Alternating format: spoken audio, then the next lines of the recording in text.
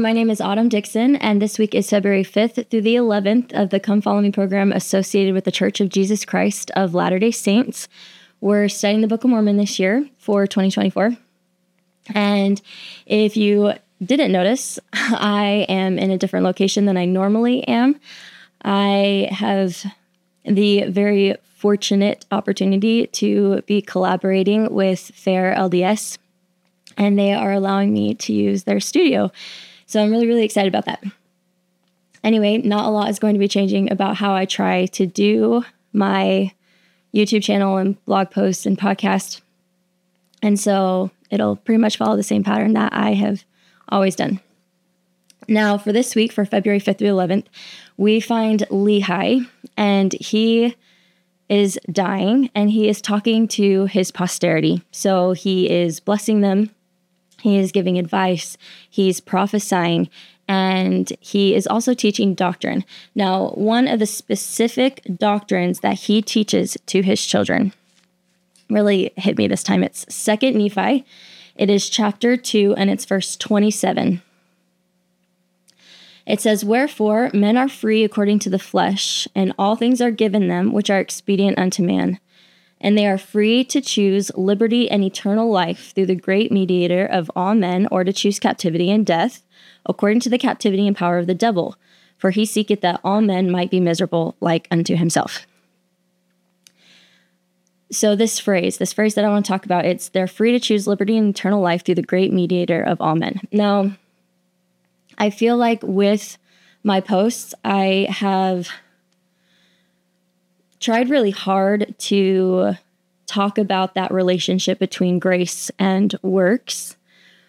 And as I was reading this verse this time, I realized that Lehi illuminated my understanding about that relationship even more. And he did it in one sentence. They are free to choose liberty and eternal life through the great mediator of all men.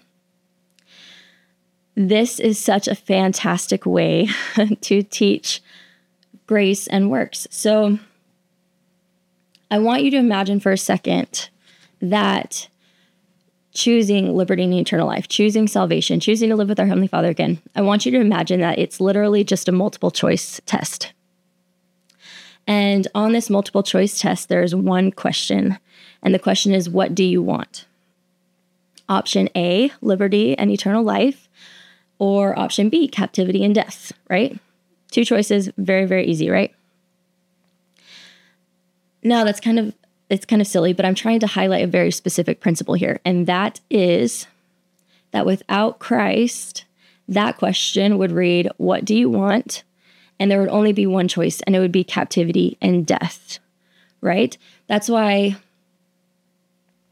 we believe that grace was a gift freely given. It's not something that we paid for. We didn't pay for eternal life, right? Christ, through his sacrifice, made that option available to us. No matter how many right choices we made, no matter how much we changed to become like our Heavenly Father, no matter how many times we were able to catch glimpses of what eternity was supposed to be like when we're with friends or family, none of that would have mattered without the sacrifice of Jesus Christ paying so that option could appear at all. That is why the Church of Jesus Christ of Latter-day Saints believes that salvation is a gift. It was freely given. We believe in the grace of Jesus Christ.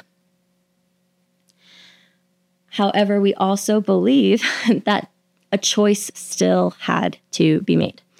Now, I was recently watching Prince of Egypt with my kids.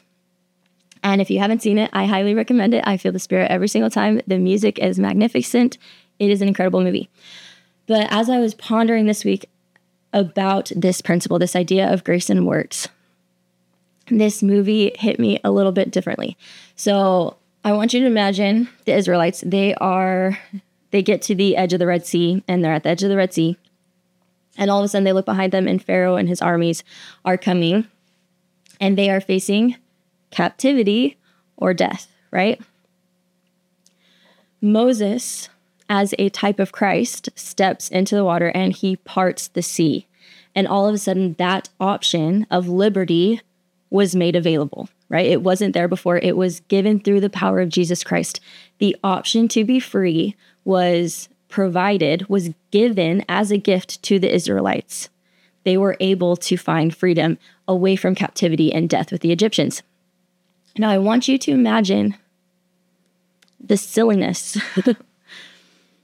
of the Israelites if they had chosen to, if they're just ecstatic, right? They see the water part and they're like, yes, like liberty and eternal life, right? But then they chose to just camp on the shore. And they didn't choose to actually walk through the freedom that had been provided for them. And I think this is actually really significant, right?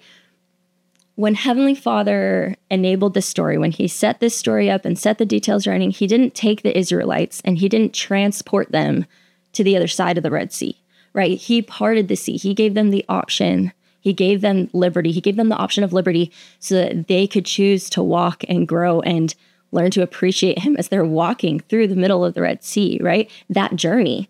Can you imagine how significant it was as they took that option, right? It's amazing. Heavenly Father and Jesus Christ will not force us to walk forward. Honestly, it would destroy the plan of salvation, right? We wouldn't be able to grow. They will not force eternal life upon us. They will not force us to live in a way where we can experience peace and happiness in the way that they do. There are some who might argue that belief in Jesus Christ is all that's required. But I'm of the opinion that eternal life is something that we grow into. It's not something that is just bestowed and it just descends upon us. There are aspects of that, like all the glory and everything that they talk about. That stuff descends upon us. It's a blessing. But as for actually, I guess what I'm trying to say is eternal life as we develop, as we take that option that Jesus Christ gave us, as we choose to walk through the Red Sea, we develop that appreciation, we develop that strength as we are walking and growing towards our Heavenly Father. And it is in that journey and it is in that growth that we grow into eternal life, what it was meant to be. We also believe that that option, that liberty and eternal life, was a gift. It was given to us. That's why we believe in grace. Now, when I first started speaking about this, I talked about how, like, let's pretend that choosing liberty and eternal life, let's say that it was just that simple multiple choice test, right? And I did that because I wanted to highlight the fact that Christ unlocked that it was a gift, that it's not something that we paid for. Christ paid for it. But obviously, actually making that choice is not as simple as just circling it on the test. Actually, choosing liberty and eternal life is a little bit more involved than that. Now, part of choosing liberty and eternal life, it is choosing to develop those qualities that Heavenly Father would have us develop, qualities that will make us like him so we can experience the life that he experiences. So traits like humility, traits like charity, these aren't just arbitrary traits that he commanded us to be so that we would be good at worshiping him, right? He gave us those commandments to develop those kinds of traits because he knows that those traits will help us find happiness in the way that he finds happiness. However, that is not the only way that we experience eternal life. There are other aspects to eternal life, and let me explain what I'm trying to say. So part of choosing to walk through that Red Sea, yes, it requires doing our best to make those right choices and doing our best to become the kinds of people who are like our Heavenly Father. But there's another aspect to eternal life that can also start here in our lives in mortal life.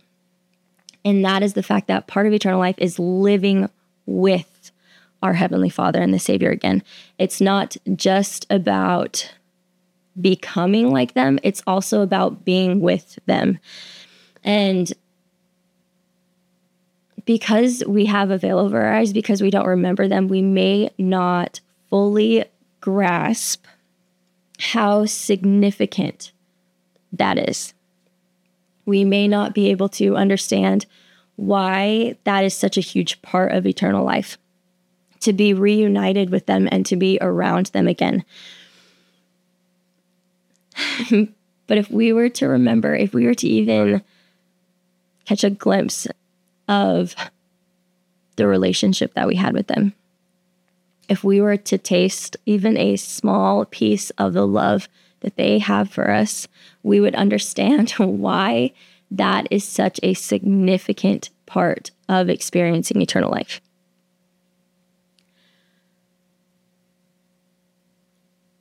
Choosing eternal life, choosing to develop the qualities that will make us happy like our Heavenly Father, can start happening today. But also choosing to have a relationship with our Heavenly Father, with our Savior, Jesus Christ. Those are things that also should start happening today so that we can start experiencing eternal life today. So how do we do that? How do we start to experience that relationship with them today, right? Especially when we don't remember them. Well, interestingly enough, it is found in that same verse that we've been talking about this entire time. It's through the great mediator of all men. Christ paid for us to experience eternal life in the sense that all of our sins will be washed away, in the sense that our right choices will matter, but also in the sense that he made it possible for us to be reconciled with our Heavenly Father again, to be able to experience his presence at whatever degree we are able to do so. He has provided the opportunity, but we still have to do the walking. We still have to walk through that Red Sea. Now, there are many things that can prevent us from having that relationship with them. So obviously we have rebelliousness and laziness and all of those things that can prevent that relationship with them. But there are also much more subtle tactics of Satan that we need to recognize if we want to have that relationship with our Heavenly Father. So for example, holding on to guilt too long. Perfectionism, unworthy. And it's funny because sometimes I think we almost feel like it's righteous. It's oddly righteous to believe that we can't approach our Heavenly Father because we're not worthy, right? But that could not be farther from what our Heavenly Father wants. Obviously, we are unworthy to approach him. It's only through the Savior's atonement that we can approach him. However, nothing is farther from our Heavenly Father's desires. He loves us and he wants to have that relationship with us again. And Satan would do anything to keep us from believing that Heavenly Father wants that relationship with us. Satan would do anything to keep us from that belief because Satan, even if we don't, Satan understands the power of that belief. He knows what happens when we know that our Heavenly Father loves us and wants to be around us. He knows what happens when as we learn that they love us, we start to experience peace and happiness, even in the midst of when we're making mistakes, in the midst of any circumstances we're facing. We start to feel that peace and happiness that we were always supposed to be feeling associated with the gospel.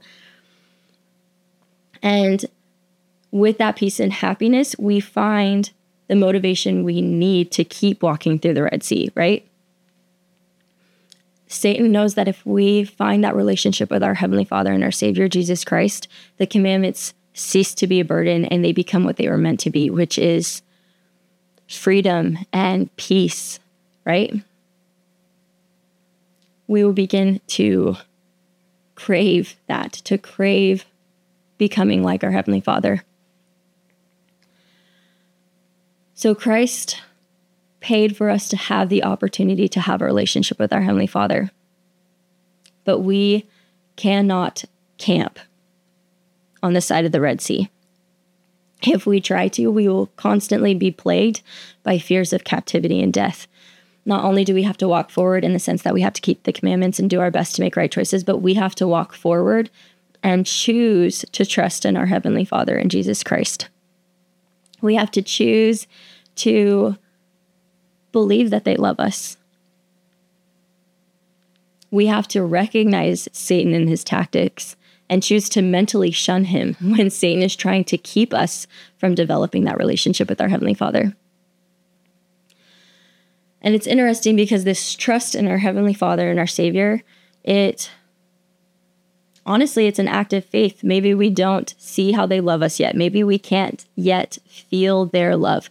But if we choose to act in faith, if we choose to consciously choose our thought patterns and our beliefs, if we get ourselves into different situations that are difficult and we say, no, I'm going to choose to believe that Heavenly Father loves me. If we do that over and over and over and over again, if we take those tiny steps of faith, eventually it's going to come to the point where it's not faith anymore, it's knowledge, where we can feel that love very consistently. I want to testify of my Savior, Jesus Christ. I know that he paid the ultimate price so that the option of liberty and eternal life could come to us, not only in the form of us becoming like them, but also being with them again. I know that they want to have a relationship with us. I know that Satan wants to keep us from having a relationship with them. I know that because I know what it's like to have a relationship with them, and I know what it's like to not have a relationship with them. And I know how my life has changed as I've developed that relationship. And it's very easy to see why Satan would try to prevent that, because it makes all the difference. It helps me experience all the peace and happiness associated with salvation. It helps me experience it on a daily basis as I work towards actually getting to that point where I'm reunited with them. I'm grateful for my Savior and how he paid that ultimate price so that I could. And I say that in the name of Jesus Christ. Amen.